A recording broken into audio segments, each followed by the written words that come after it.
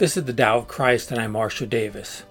In this podcast, I explore the mystical roots of Christianity, which Jesus called the Kingdom of God, which church historian Evelyn Underhill called the Unitive Life, and which Richard Rohr calls the Universal Christ, and which I refer to as Christian non-duality, unitive awareness, or union with God. This is the Tao of Christ.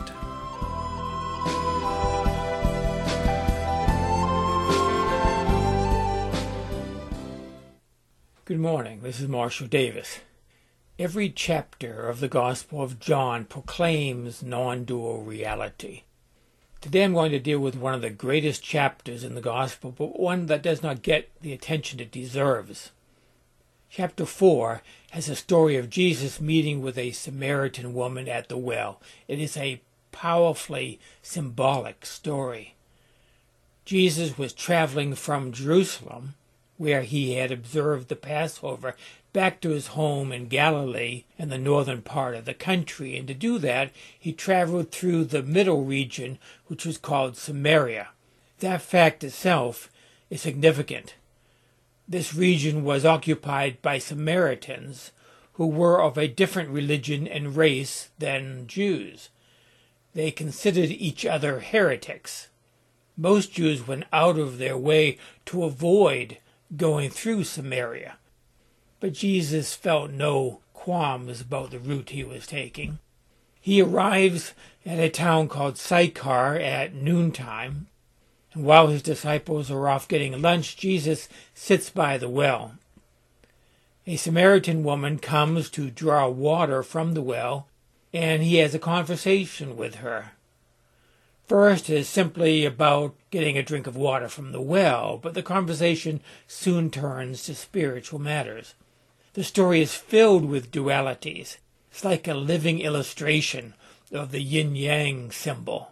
Here is a man and a woman, a Jew and a Samaritan, two different races, two different religions, and they come together at an ancient and deep well which had been dug by Jacob, the forefather of Israel. The well symbolizes more than physical water. It symbolizes what Jesus calls living water. These two people draw spiritual nourishment from the same source, symbolizing the single source from which all religions draw their inspiration. It's marvelous symbolism. Their conversation is about how truth is both deeper than and transcends religious, cultural, and social and racial barriers. Jesus asked the woman for a drink of water.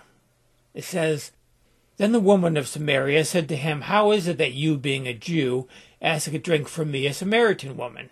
For Jews have no dealings with Samaritans.' Jesus answered and said to her, 'If you knew the gift of God, and who it is who says to you, "Give me a drink," you would have asked him, and he would have given you living water.'" Here is a Jew asking a Samaritan for water. More than that, here is the Christ, the founder of the Christian faith, asking a woman of another faith and race and culture. For Christians reading this, it means that we need not be hesitant to look for spiritual nourishment outside of our own religious tradition. I have been nourished throughout my life by other religious traditions. In my late teens and my early 20s, I was reading the Tao Te Ching and the Upanishads and the Bhagavad Gita. I was learning from Chinese philosophy and Buddhism and Hinduism and Islam. I cannot imagine what my life would have been like without this influence. To read only within one's own religious tradition is like eating only one type of food. And maybe that's all right for some people, but I love all sorts of types of food. Chinese food and Italian food and French food and Mexican food. Okay, maybe not Mexican food, but you get the point.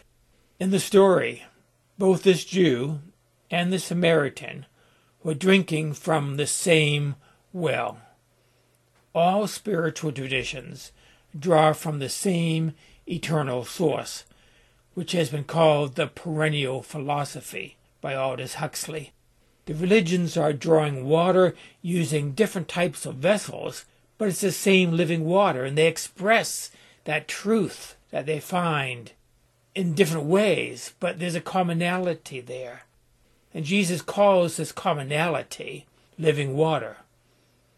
The Samaritan woman, though, was so attached to her outward forms of religion that she missed the common inner truth. We see this attitude in her words. First, she accuses Jesus of claiming to be greater than her ancestor Jacob, from which the Samaritans trace their lineage. And Jacob was the one who had dug that well, she says. She goes on to point out the differences between their two faiths, saying, "Our fathers worshipped on this mountain, but you Jews say that Jerusalem is the place where one ought to worship." And Jesus responds, "Woman, believe me, the hour is coming when you will neither on this mountain nor in Jerusalem worship the Father. The hour is coming, and now is, when the true worshippers will worship the Father in spirit and truth. God is spirit, and those who worship him must worship in spirit and in truth." Jesus is referring here to spirituality that transcends religious differences. Jesus does clearly and unapologetically prefer his own religious tradition. He says to her, "You worship what you do not know. We know what we worship, for salvation is of the Jews." Jesus was a man of his time and culture. He was a Jew who never abandoned his religion. I am a Christian. I do not abandon my religion. Hindus think their tradition is best and most inclusive. Buddhists think theirs is the clearest. These days, non-dualists think their approach is the purest and the best. We all are products of our religious experience. And that is all right as long as we see that all traditions are united in a deeper, non-dualistic reality. We live in a world of duality, and that means differences, including different religions. But Jesus says the hour is coming, and now is, when true worshipers will worship the Father in spirit and truth. God is spirit, and those who worship must worship in spirit and truth. The woman in the story recognizes that Jesus is a prophet. And I agree, Jesus was able to see a time in the future when the duality of dueling religions would be transcended. I think we are glimpsing that time now. In the story, the well is the symbol of non-duality. Jesus says that those who drink from the waters of religious duality will thirst again. They will have to come back again and again through religious rituals and spiritual practices to be refreshed. Jesus offers another way. He says, "Whoever drinks of this water will thirst again, but whoever drinks of the water that I shall give him will never thirst, but the water that I shall give him will become in him a fountain of water springing up into everlasting life."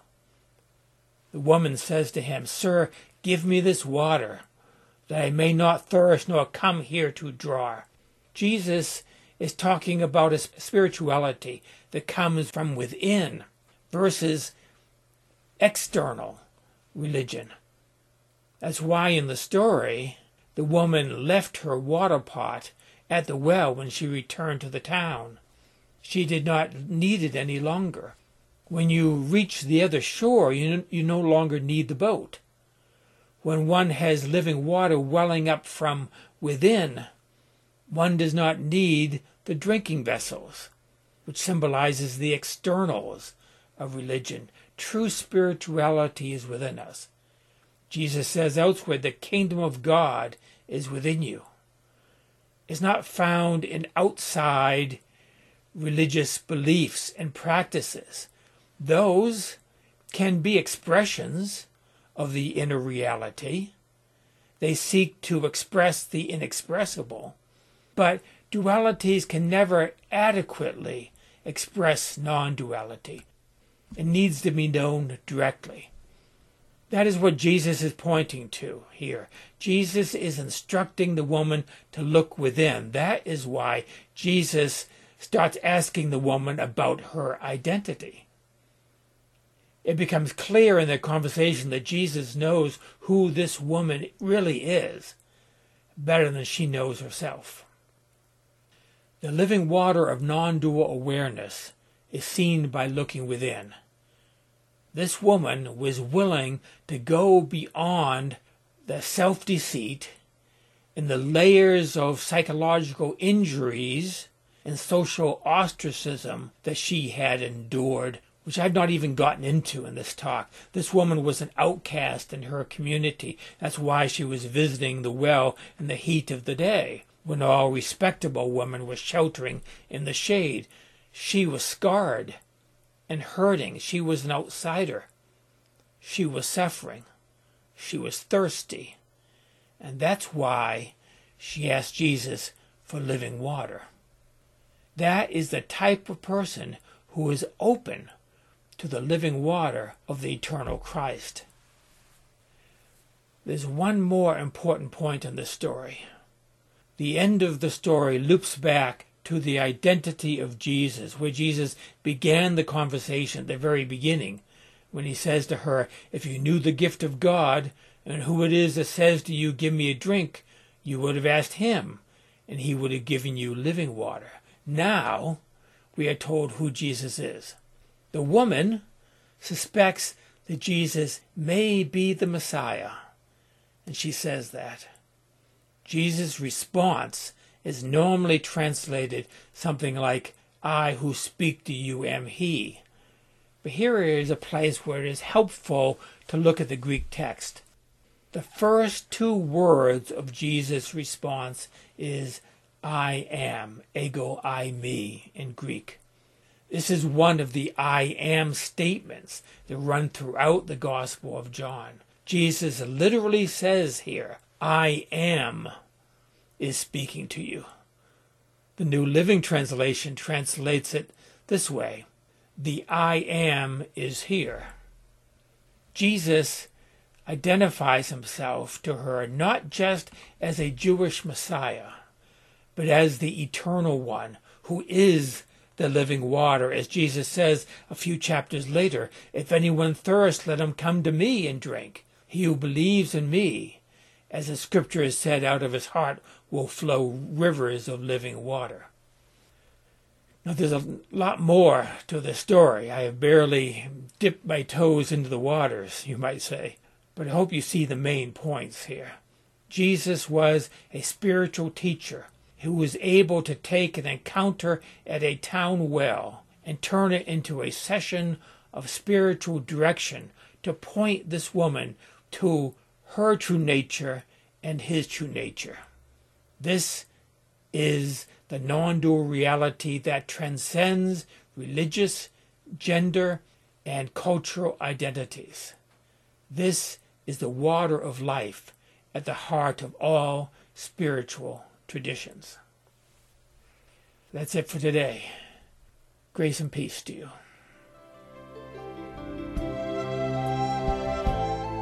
That is the Tao of Christ for today. Thank you for listening. You can access other episodes of this podcast at thedaoofchrist.com. You can also find these podcasts in video format at my YouTube channel at christiannonduality.net. My blog, Spiritual Reflections, can be found at marshalldavis.us. There you will also find a link to my books and my email address. Join me next time for another episode of the Tao of Christ.